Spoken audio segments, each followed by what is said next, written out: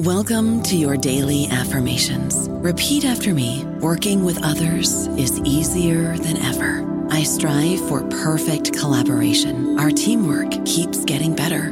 Yeah, affirmations are great, but Monday.com can really get you the teamwork you desire. Work together easily and share files, updates, data, and just about anything you want all in one platform. Affirm yes to start, or tap the banner to go to Monday.com.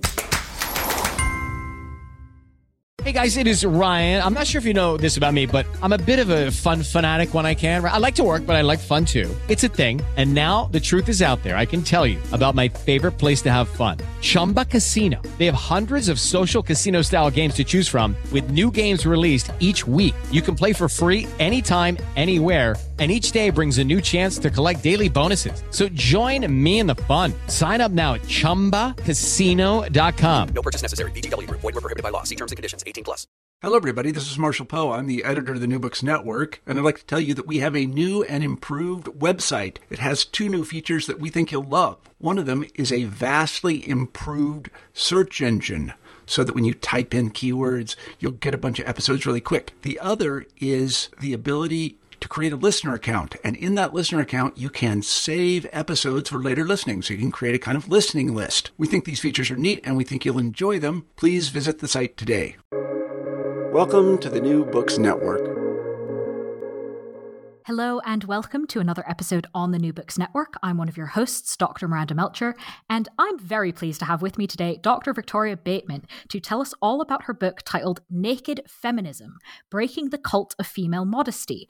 Just out in 2023, it's out in the UK and about to be released in the US by Polity/Wiley.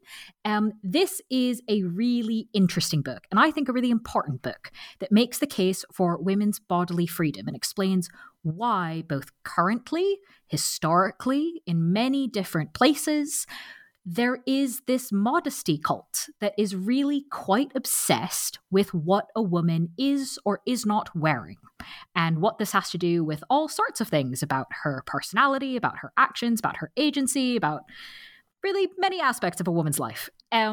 So this book, I think, very helpfully helps us understand all these things and how they're woven together and how they're often quite invisible and yet everywhere. So, Victoria, I'm very pleased to welcome you to the podcast to tell us all about your book. It's such a pleasure to be with you. Thank you ever so much for inviting me. Before we get into the book, though, I was wondering if you could maybe introduce yourself a bit and explain why you decided to write this. Thank you. So I'm Victoria Bateman. I'm a fellow in economics at the University of Cambridge and resident economic historian on the BBC series Understand the Economy. And for the past 10 years or so, I've been using my body in art and protest, including as a means to reveal and confront the cult of female modesty. And in that sense, my book, Naked Feminism, Breaking the Cult of Female Modesty, is both personal and political. It fuses my academic research with the experience of placing my own naked self in the public sphere. I'd say that it definitely provides a response to all those who've questioned whether being naked can be feminist. And it's a reaction to the numerous times that I've been called trashy, stupid, a whore, along with, many other similar words. And, having faced the wrath of being judged by society for my lack of bodily coverage, I really wanted to explore when, how, and why societies became so obsessed with women's bodily modesty, to explore the many adverse consequences that have resulted from this obsession, and to see how it continues to harm women's lives today, even in countries that are considered to be in the grips of raunch culture.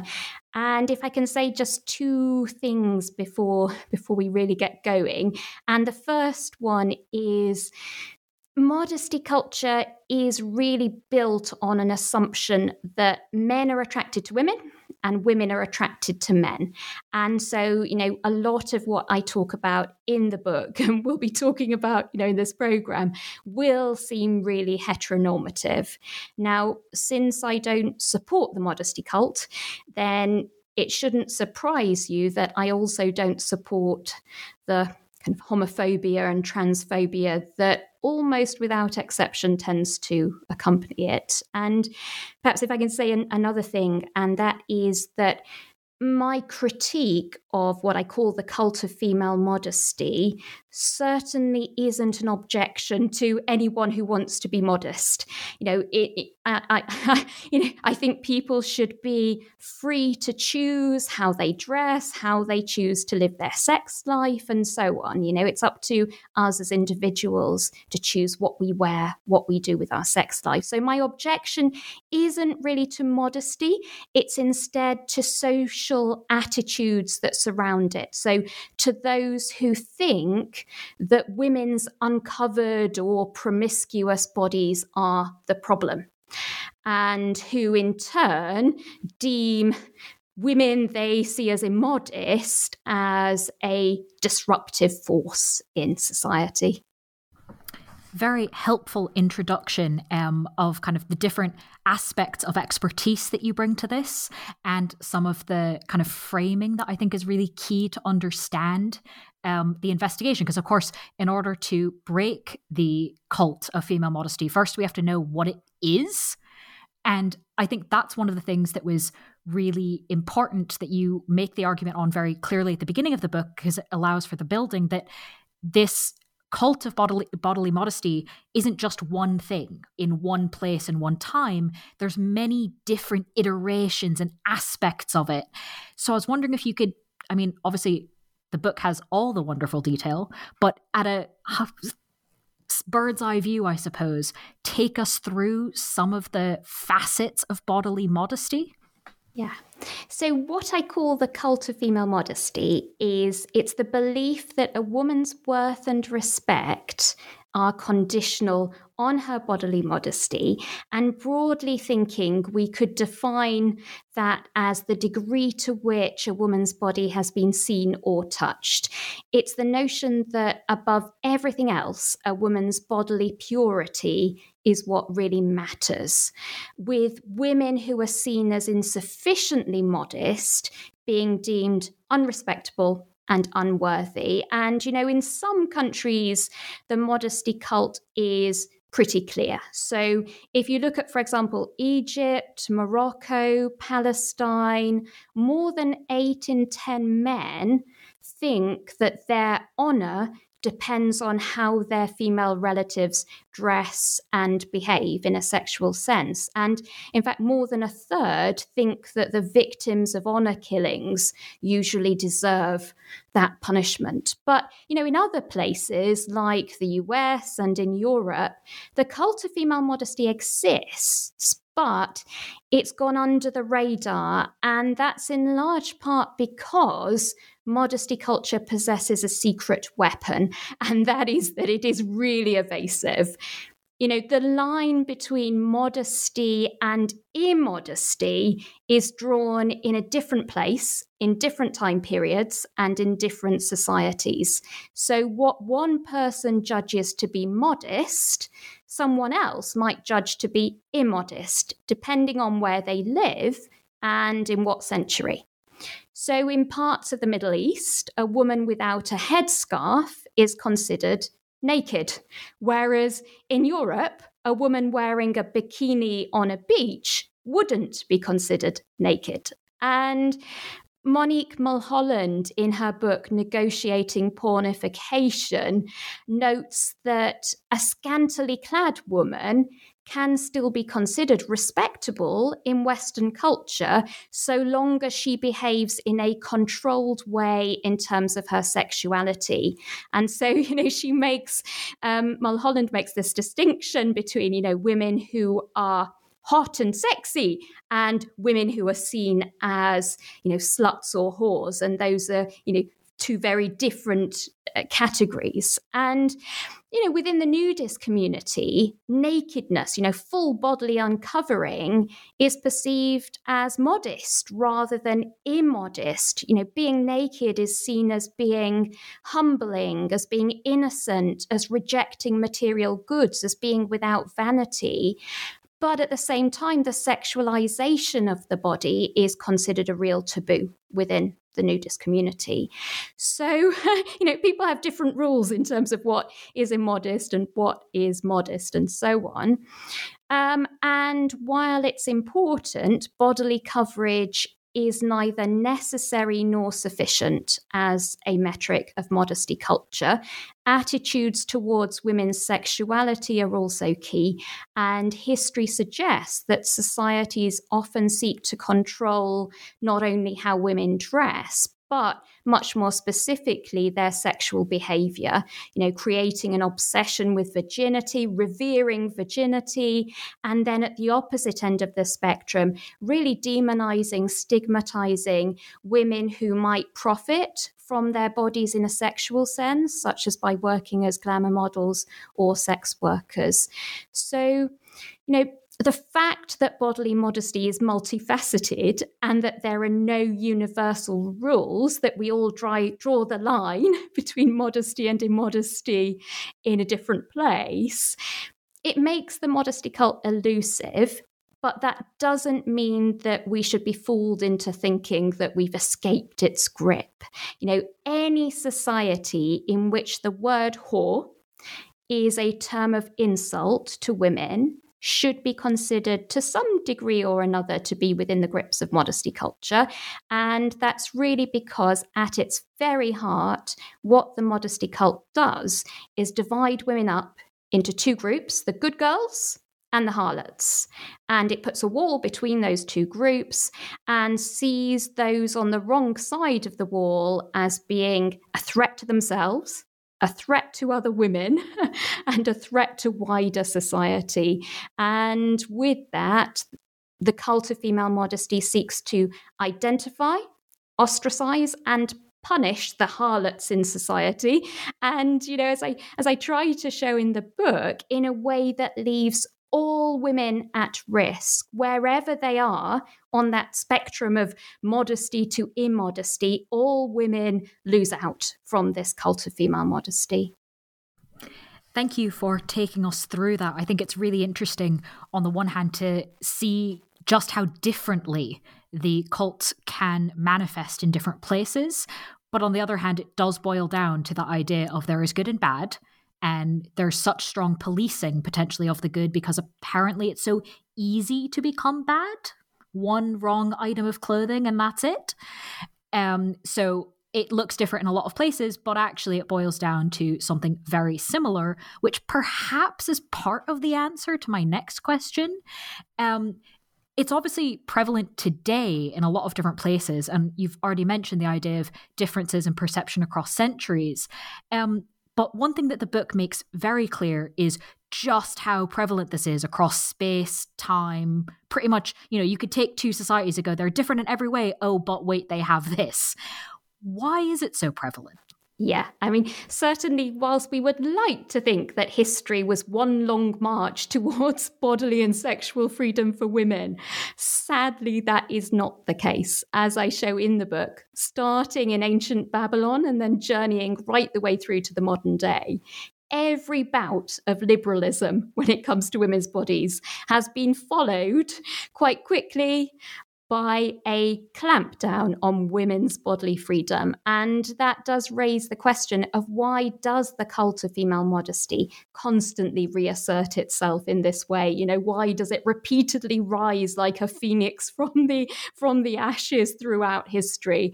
And biology, in the form of paternity uncertainty, the fact that the father of a child can't be known for sure, leaving men with a degree of doubt about whether their children truly are their own, is at the heart of many scientific explanations for patriarchy. And, that could similarly be argued to be at the heart of society's obsession with women's bodily modesty, that it could create an evolutionary advantage for men who jealously guard what they consider to be their women, keeping them from being impregnated by other men.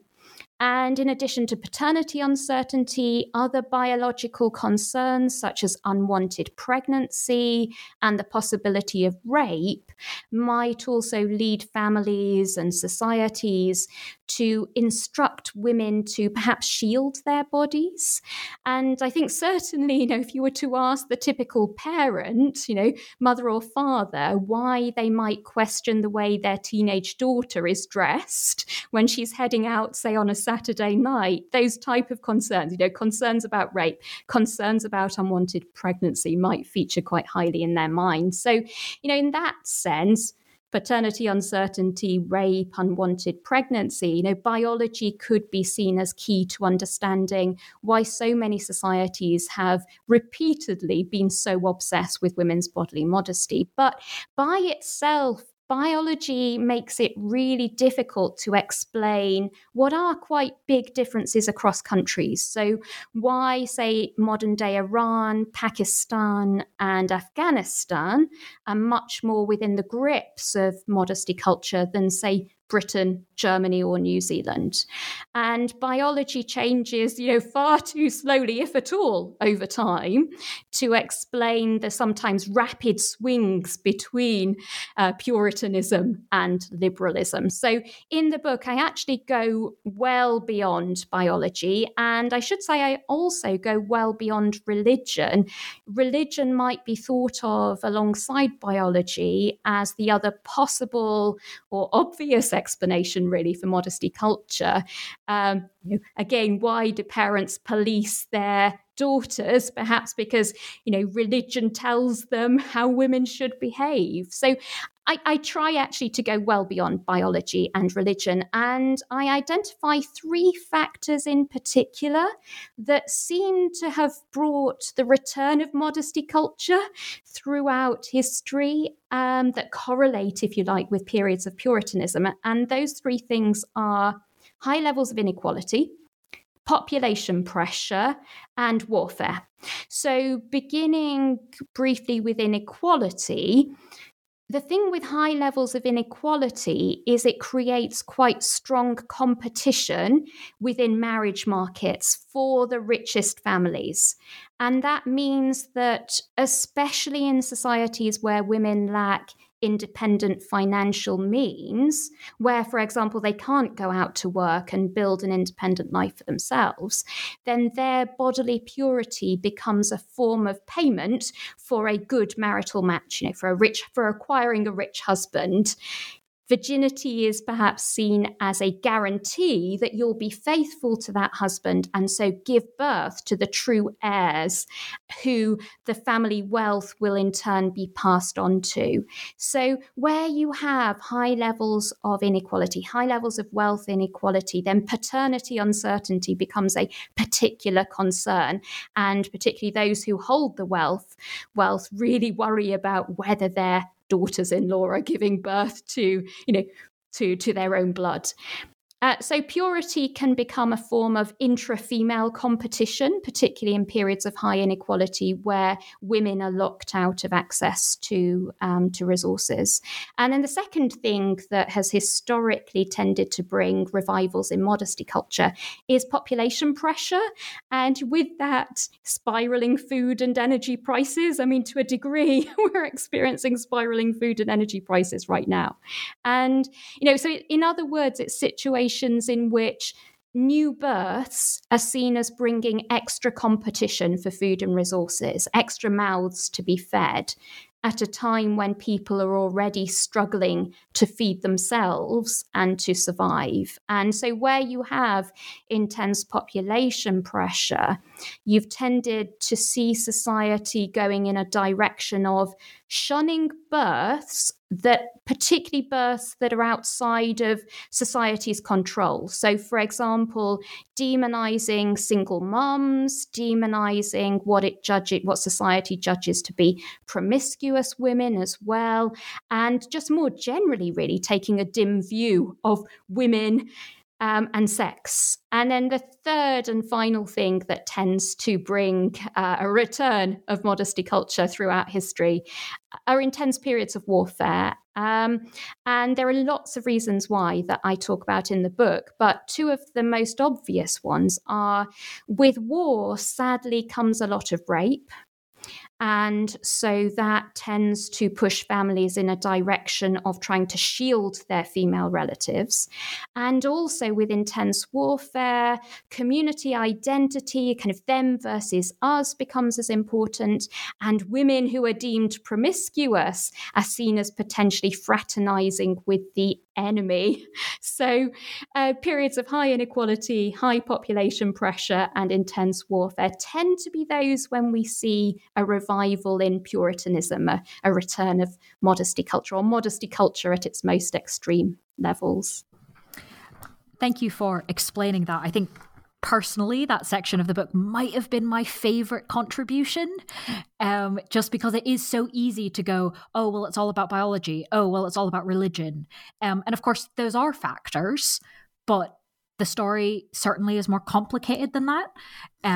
So I think those factors are very helpful to explain it. And of course, to listeners who are interested in more detail about the examples in the book, I direct you to the book itself that goes into kind of what this looks like in different places and different times.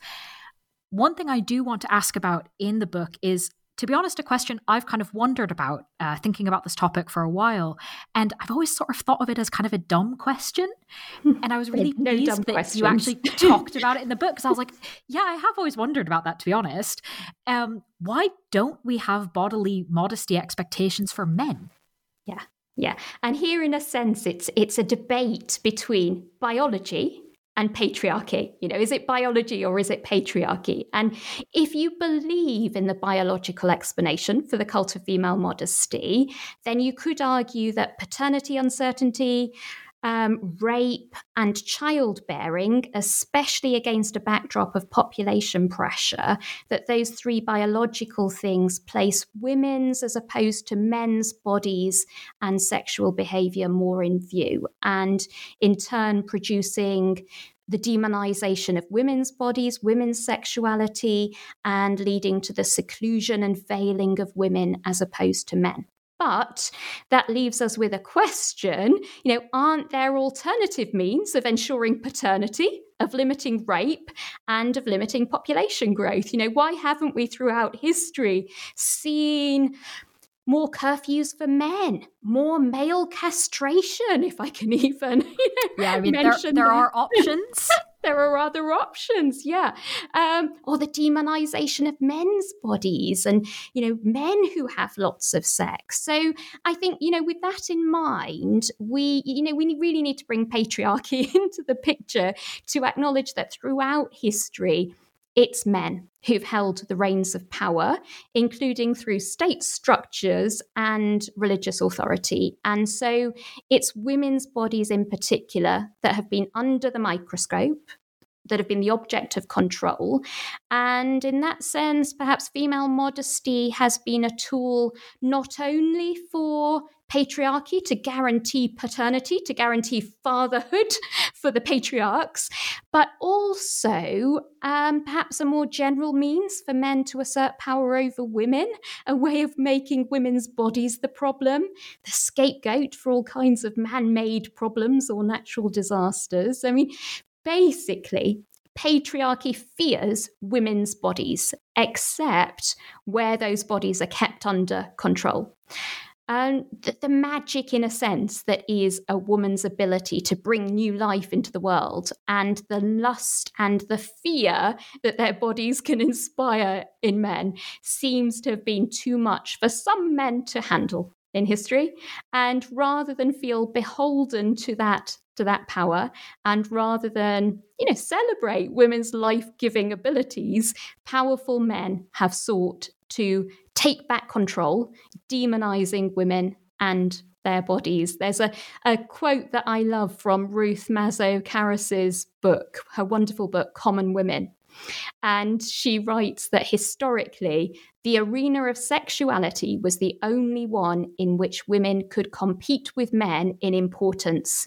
And it was the one in which men most feared that they would not be able to control them. Yep, that explains it. Unfortunately, that explains it quite well. So speaking of this cult of modesty being used to control women throughout space and time, you've obviously given us a few examples already, but I wonder if you could maybe talk a bit about the impact that this has in real life, in the real world today. Yeah. So in the same way that modesty culture has been stronger in some historical periods than others, modesty culture is also stronger in some countries than others. You know, there's a lot of variation.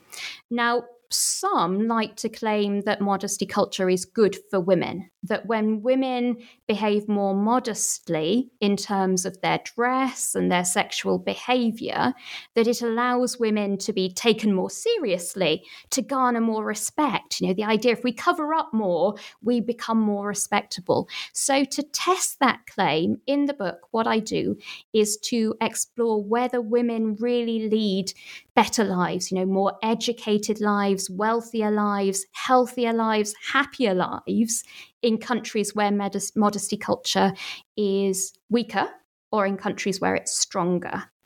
And actually what I find is that in countries with stronger modesty culture, women are not taken more seriously. They're not better respected. They tend to be less able to access education and paid work because those can bring them into contact with men. And if you prioritize a woman's bodily purity, if you worry about her maintaining her virginity, then letting her, go out to university, go out to school, to go out to work brings risks. So we tend to find actually in countries with stronger modesty culture, women are less well educated and less able to access paid work.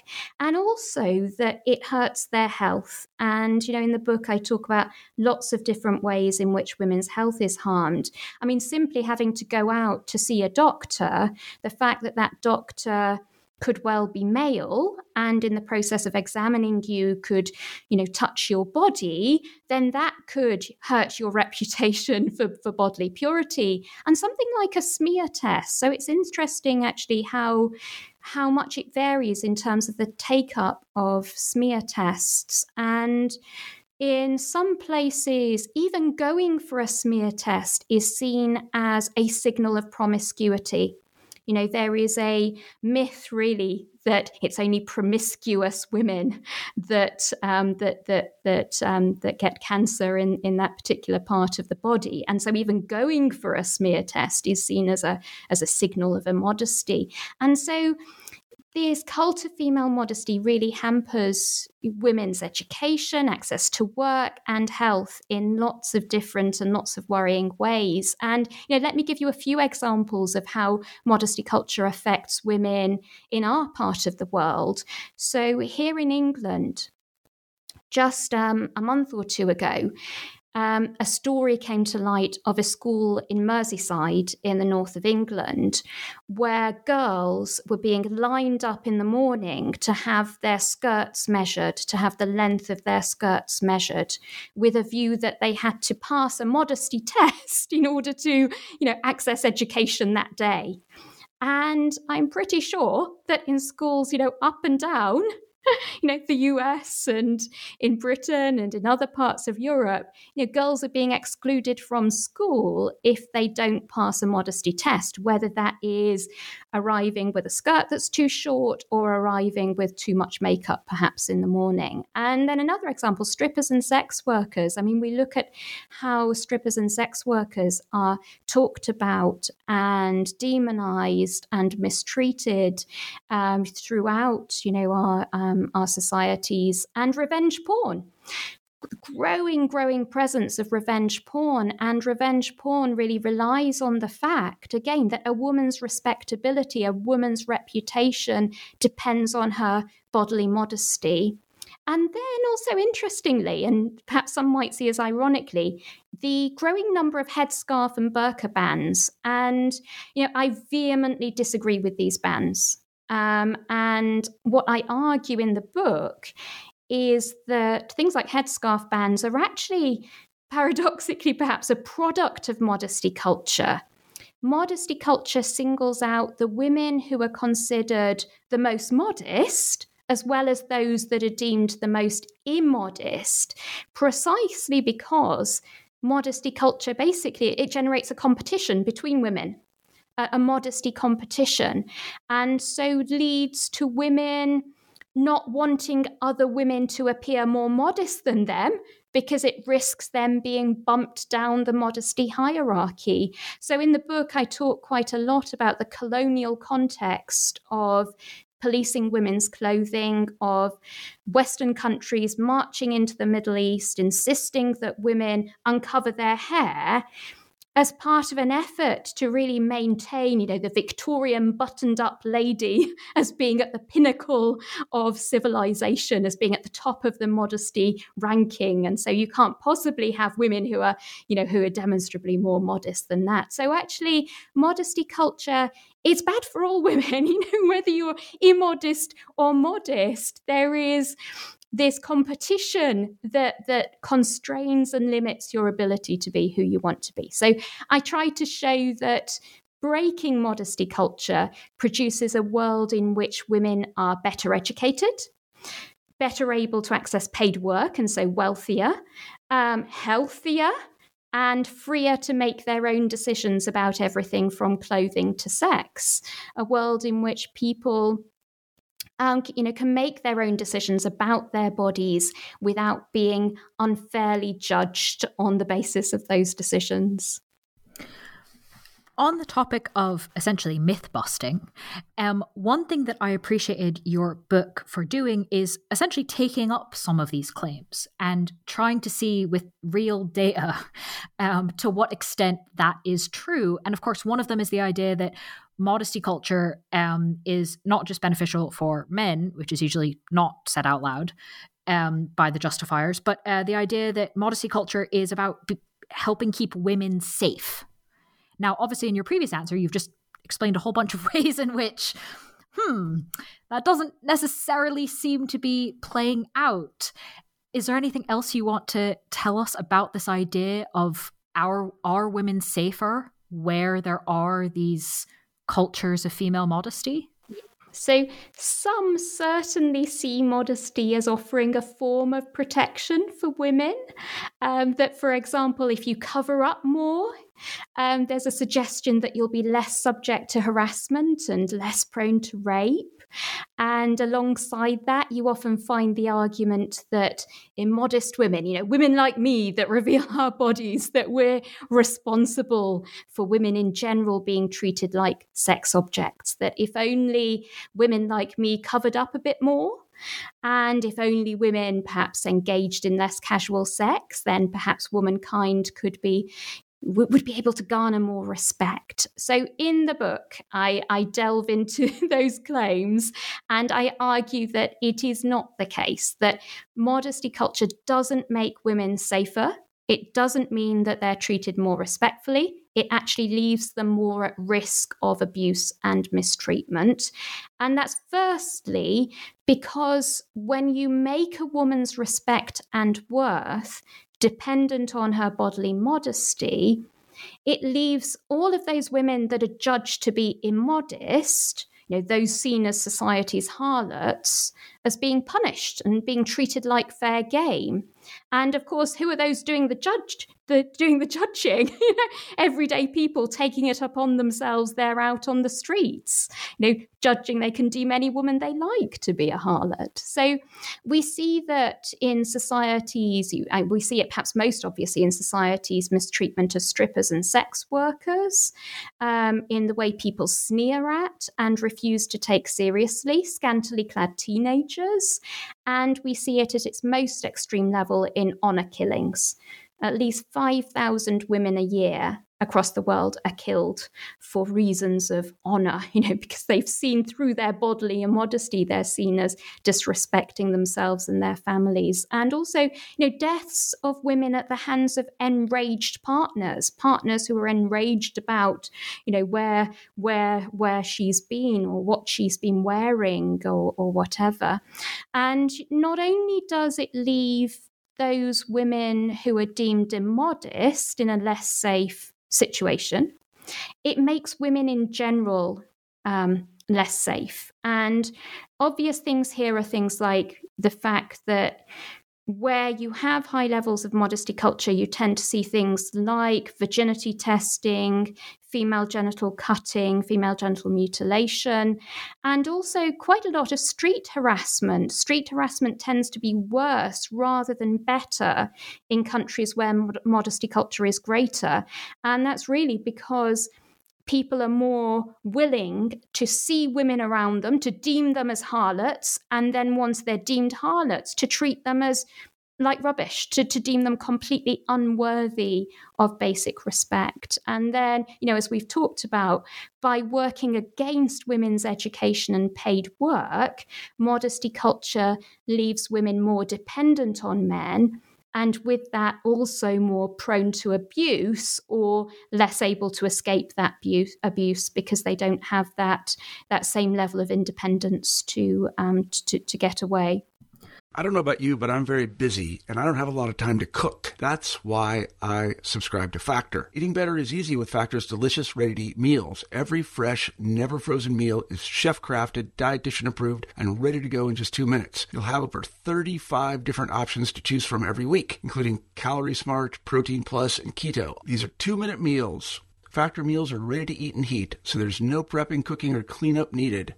They're flexible for your schedule. Get as much or as little as you need by choosing your meals every week. Factor is the perfect solution if you're looking for fast, premium options with no cooking required. Sign up and save. We've done the math, and this is important. Factor is less expensive than takeout, and every meal is dietitian approved to be nutritious and delicious. Head to factormeals.com/NBN50 and use code NBN50 to get 50% off. That's code NBN50 at factormeals.com/NBN50 to get 50% off. So then does that mean that as women get more access to economic opportunity, that helps break the cult of female modesty? So to some degree, yes. And let me talk a little bit here about market opportunities in particular. So the ability to go out, into the labour market, let's say, to find a job, to earn your money, and then to use that money to purchase, say at the supermarket, the food you need to feed yourself in the evening. And what's key there is that markets tend to be less judgmental, tend to care less about reputation in comparison with families and communities. Now, I'm not saying that markets are perfect. Businesses can also be judgmental, and that tends to be a reflection of the society that they serve. So, for example, when my book was first published in March in the UK this year, it was initially banned by Amazon Ads because they deemed it too unrespectable for their customer base, too unrespectable to sit alongside other feminist books on their website. Now, I'm pleased to say that ban has since been retracted, but nevertheless, there's a kind of market provider, Amazon Ads, being judgmental about my book because they didn't like the torso on the front cover and banning it. But that aside, businesses and shopkeepers are in general happy to deal with me, despite my immodest reputation. Whereas if I look within my social circle, that's not always been the case. So there are, for example, whether it's female colleagues or family members who've taken a much more dim view of me using my body in art and protest.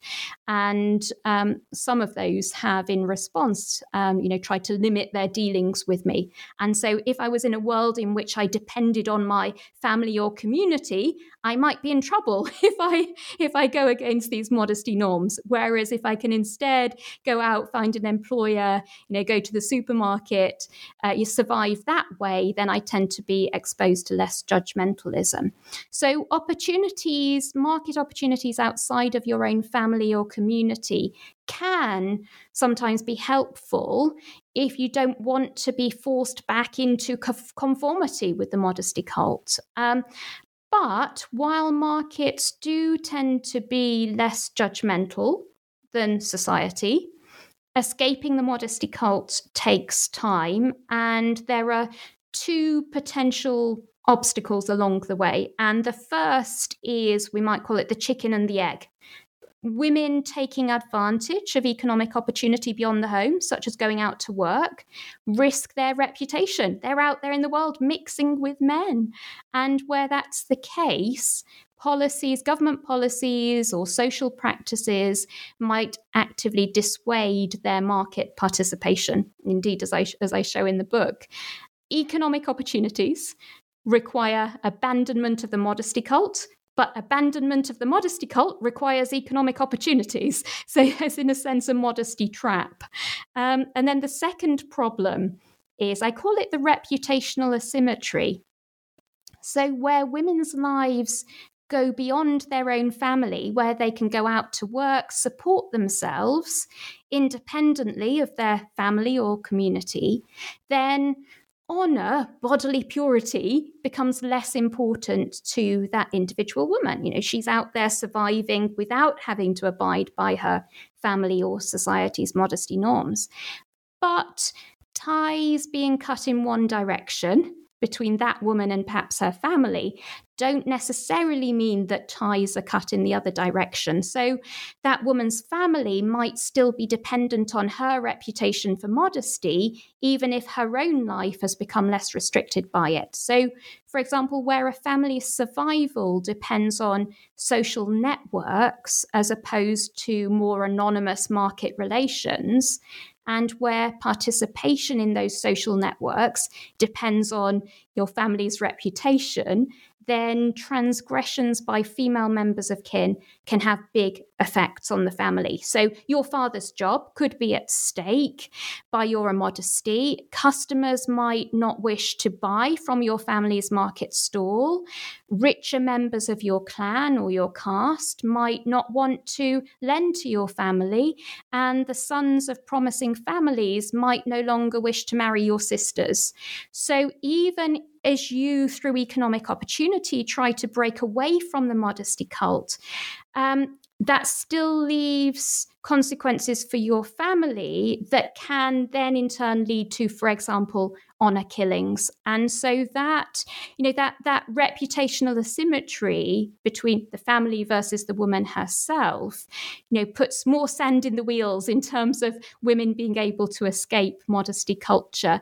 And I mean, what I argue in the book is only therefore when the survival of the wider family, not just the individual woman, but the survival of the wider family no longer depends on female honor, can that kind of backlash be escaped. And that in turn means family honor being disconnected from female modesty. So through, for example, the family getting its financing, getting its customers, and so on through more anonymous market relations rather than through social connections. A very helpful answer, I think, to what sounded like a very simple question, but one that, because of a lot of this elusiveness and the multifacetedness, I don't think we actually often go into and break down into the kind of constituent pieces. And that's, I think, what's so important about this idea of identifying what's happening, naming it in a lot of ways, bearing all, I suppose, if I'm going to attempt a pun. And in that spirit, it sounds like I'm moving to a totally different topic, but I promise I'm not. It's quite related in a lot of ways to exposing things that are very much there, but we don't always talk about. And And it's in fact based on something you just mentioned, the idea that what you do personally with your body and how you use it, well, for anything really, but for research, for activism, is something that perhaps people around you are not always comfortable with. And yet I'm going to make some assumptions about the people around you, that you're probably surrounded by a lot of British people in the United Kingdom, not really a place that thankfully has as much of a problem with honour killings and the more extreme sides of enforcing female bodily modesty. In fact, maybe some people who would say that they're feminist or say that women should have all sorts of choices and certainly should be allowed to work and go to university, etc. It's not just a problem of other places, I guess is my point, right? There are some issues and some debates that might be a bit under the surface here.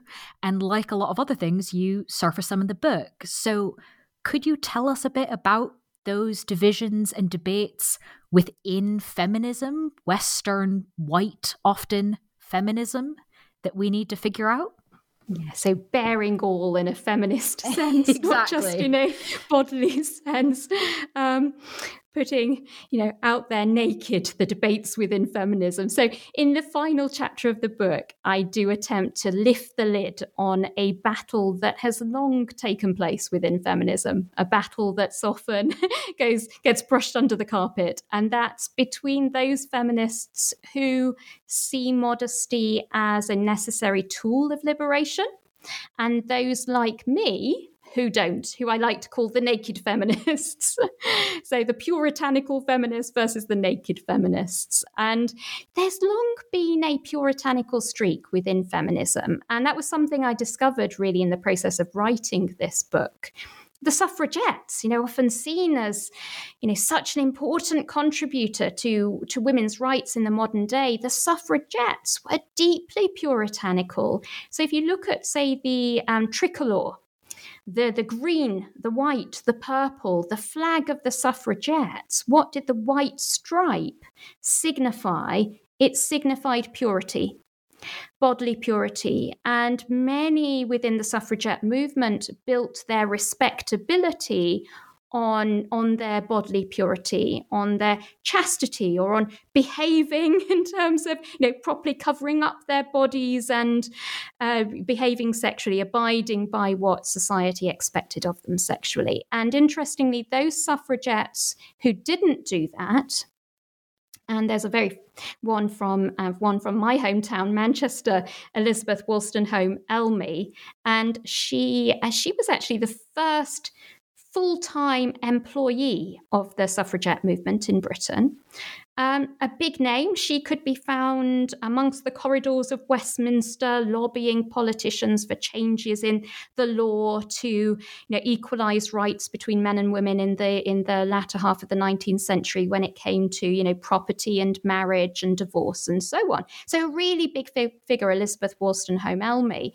But we actually don't hear much about her, or we haven't really until relatively recently, and that's because she was ostracised by the women's movement. And why was she ostracized?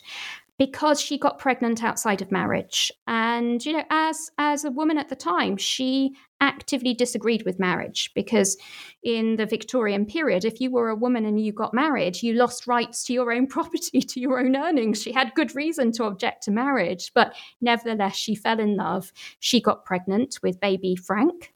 And as a result of that, she was seen as bringing disgrace to the women's movement, as reducing the respectability of the women's movement. And some of the bigger feminist names, those that we do know today, people like Fawcett, really marginalised Elizabeth as a result. And to quote, said that she'd done a great injury to the cause of women. So we've seen, really going back a long way, this puritanical streak within women, this within feminism, this ostracizing of those within the movement that are seen as immodest. And we also see a puritanical streak within the art world, actually, within the feminist art world. I'm a big fan of feminist art, particularly feminist artists who have used their own naked bodies to try and challenge the way society thinks about women's bodies. And, I would say that had a stronger influence on my thinking in my teenage years and my early adulthood than reading feminist books did. That visual confrontation with women who were unashamedly using their own naked bodies and, in a sense, standing up to those who would slut shame them for it. So I'm a big fan of feminist artists who have used their own naked bodies. But what you see within the art world, you see them being accused of objectifying themselves, of sexualizing themselves, of playing to the tune of patriarchy, of basically being told by fellow feminists to cover up, being told that they're not helping the women's cause, that they're hindering the women's cause by revealing their bodies. And I think that puritanical streak we also see in some of the sex wars that, began in the 70s, continued through to the 80s, and continue through to modern day debates about sex work. Sex workers are at the tip of the iceberg of a modesty when you think about it. And as such, they've been demonized, heavily demonized throughout history. And while I'm all in favor of policies that ensure that no one is forced into sex work, I do also believe that should they choose, women and others should be free to monetize their bodies as well as their brains, that sex workers deserve respect rather than to be treated like pariahs, pariahs who need to be wiped off the face of the earth. And so I think that those that truly believe that no woman would ever choose to monetize her body in a sexual sense, and who as a result see no problem in enacting policies that make life increasingly difficult for sex workers, that do effectively aim to wipe them off the face of the earth, that feminists who think that way need to take a long, hard look at their own inner modesty cult. We really have to ask ourselves as feminists, what do we want our utopia to look like? And I, for one, want a world in which all women are respected and valued without having to pass a modesty test. A world that isn't one in which women are divided into two camps, the immodest and the modest. A world where immodest and modest women can, thrive alongside one another without experiencing this division. And ultimately, I do think if, as feminists, we do object to modesty culture in the form of compulsory hijab, virginity testing, and honor killings, then we should not be slut-shaming scantily clad celebrities or teenagers, and we shouldn't be stigmatizing strippers and sex workers, because they effectively, all of those things, from virginity testing and compulsory hijab to stigmatizing scantily clad teenagers and strippers, they all amount to that same thing, that dividing wall between women. And, sadly, a lot of feminist writing, does that. It does embody that hypocrisy, that inconsistency, and ultimately that whorephobia. There's a lot of things in there about what people can do, especially sort of looking in and going, why am I saying that? Why am I thinking that? And in some senses, that's easier in today's world than ever. We have lots of resources. We have lots of ways to have ask people questions. We are having lots of difficult conversations. But in some ways, it's also harder because bodily modesty is experiencing a resurgence. We seem to be in one of those kind of upswings of it. And of course, this has something to do with the factors you've already walked us through that seem to impact these swings throughout time. So why is it that it's happening now? Yeah, so the pendulum certainly swings back and forth across history. And with the sexual revolution now behind us, Puritanism is sadly, as you say, making a comeback, and it's almost on cue. And certainly when you look at some of those historical factors, things like rising inequality, rising population pressure, and so on, it really is on cue. So there is a puritanical revival underway. You can see it in Afghanistan with the rise once more of the Taliban, with women being pulled out of schools and workplaces, all in order to prevent their mixing with men, and so to protect their bodily modesty. You see it in America with the rise of virginity pledges, modesty ponchos, and of course the denial of women's right to abortion, driven in part by a fear that if women have access to birth control and abortion, that America will turn into a nation of harlots and will be, doomed by the sin of harlotry. So, yes, you see this Puritanism from Afghanistan to America. You see it on the rise in so many parts of the world, and women's bodies are, as ever, seen as a threat. And there are a lot of women's bodies on show at the moment. And so there are a lot of people who are being left feeling threatened.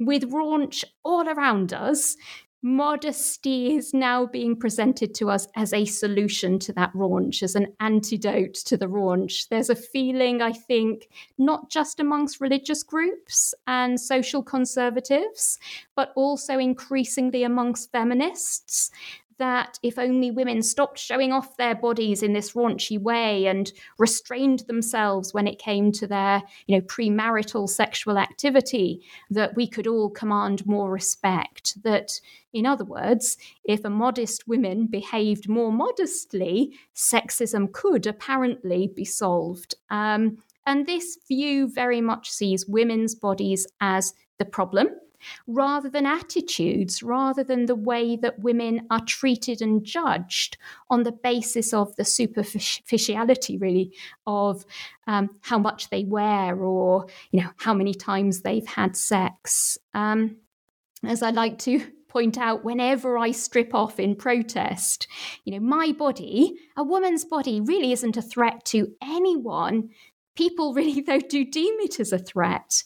And by revealing my body, I think I often end up revealing a lot more about other people, about their attitudes and their judgmentalism, often a very kind of ugly form of judgmentalism, reveal a lot more, interestingly, about other people than I've ever revealed of myself. And, hope to show that it is those attitudes, not my body as a woman, that is the threat, that is the real underlying source of sexism and patriarchy.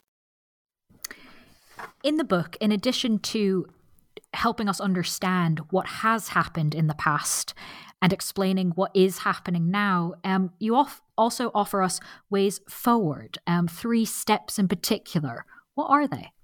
Yeah, so firstly, we need to look inside ourselves and to confront our own inner whorephobia, our own inner modesty cult, if you like. And, that's not easy.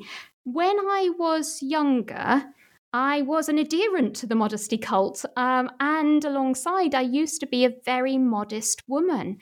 As a teenage girl, as a young adult, I was always kind of rushing to cover my body and trying to guard my reputation. And I was initially shocked when I came across women such as those feminist artists who chose to freely reveal their bodies in a modest ways. But by seeing that, I was forced to confront my inner modesty cult, the way that I was judging other women, and to change the way that I judged other women, to start to respect and value women on the basis of things other than their bodily modesty, to start to basically respect and value women whose society was encouraging me to look down on.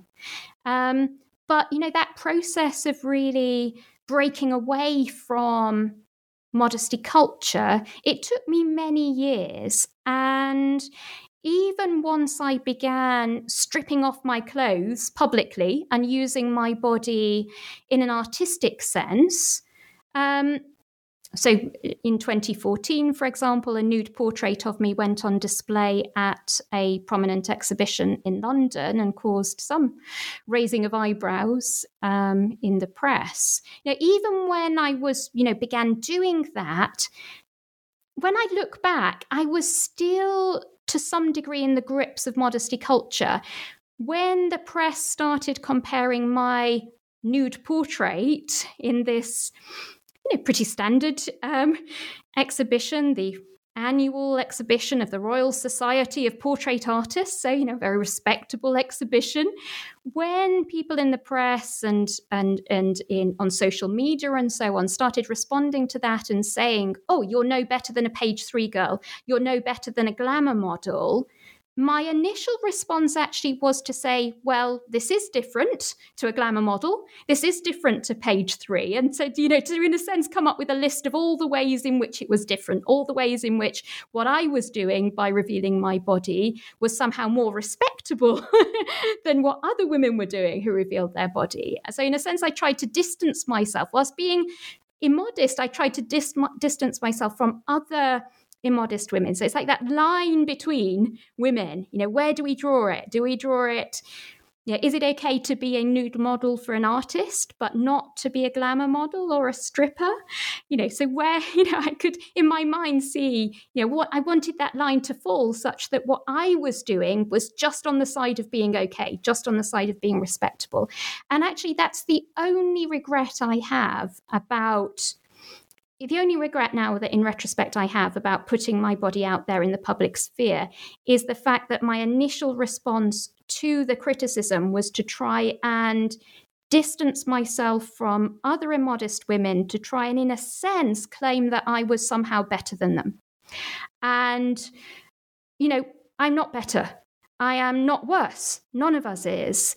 None of us should be judged as better or worse than other women on the basis of what we do or don't show of our body. We all deserve respect. We all deserve to be seen as valuable. And and again, it was confronting that, my reaction to my naked body, that I went even further in breaking away from modesty culture and breaking out of my own internalized modesty cult. So it's not easy confronting our own inner whorephobia, but we can do it. And I think that's the first important step, to look inside ourselves. Similarly, if when you're giving advice to your teenage daughter, if when you're judging your sister or your sister-in-law, kind of questioning yourself on, on what advice you're giving, on your judgment and so on, I think that can make a huge difference. I think that's the first step, looking inside ourselves. And then the second step is that we need to collectively, as women as a group, tackle the whorephobia within feminism. That puritanical streak that has long been there within feminism, rather than erecting our own wall between women, between what we consider to be the good girls and the harlots, or what we might in a kind of modern day sense view as the brains versus the bodies.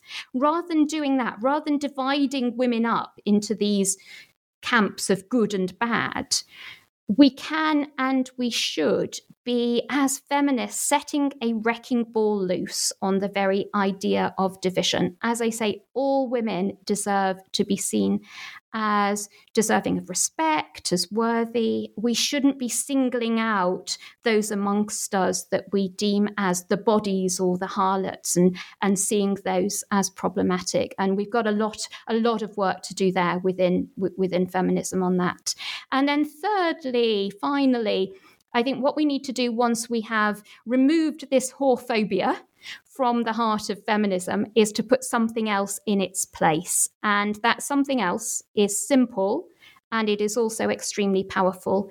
And that is my body, my choice, but applied in the broadest possible sense, and to all women. Not just to the majority or to the intellectual elite. My body, my choice needs to be applied to all women, including to those for whom you don't like the choices they're making, whether they're naked protesters, whether they're glamour models, sex workers, or scantily clad, daughters.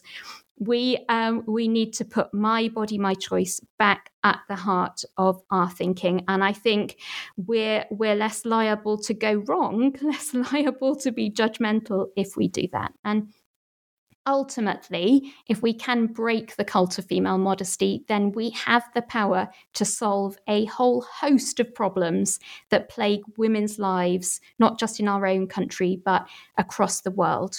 Problems that have proved intractable, from virginity testing to honor killings and revenge porn. But doing that requires us as feminists to lead by example. It doesn't mean that we all have to strip off. And as I say, I really couldn't disagree more with things like headscarf and burqa bans, because I think ultimately, my body, my choice. Every woman should be free to choose. So it doesn't mean that you have to, like me, strip off, but it instead means, quite simply, standing up to slut shaming and whorephobia, whether that's in the classroom, in the office, out on a Saturday night, out on the street. Stand up to slut shaming and whorephobia. Well, with that ringing encouragement of what we can all do, and hopefully listeners will think about doing some of those things and maybe go off and do them, which would be great.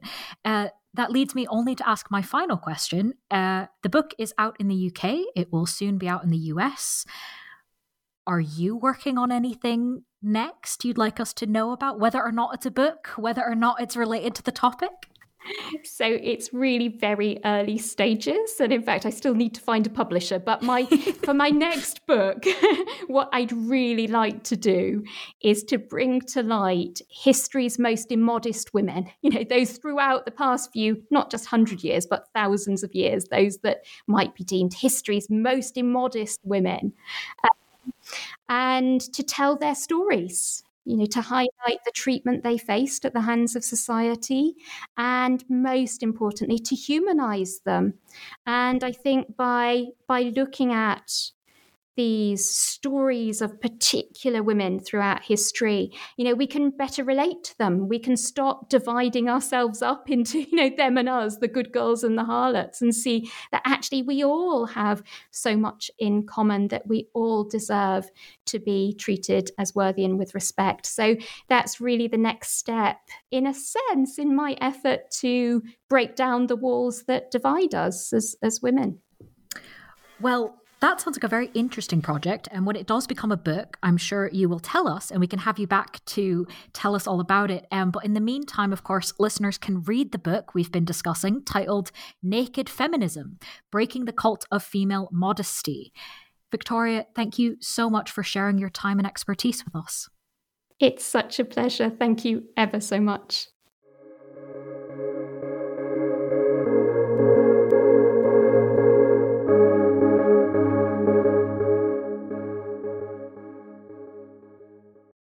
Step into the world of power, loyalty, and luck. I'm gonna make him an offer he can't refuse. With family, cannolis, and spins mean everything. Now, you wanna get mixed up in the family business. Introducing The Godfather at ChumbaCasino.com. Test your luck in the shadowy world of The Godfather slot. Someday, I will call upon you to do a service for me. Play The Godfather, now at ChumbaCasino.com. Welcome to the family. VGW Group. No purchase necessary. Void where prohibited by law. See terms and conditions. 18+.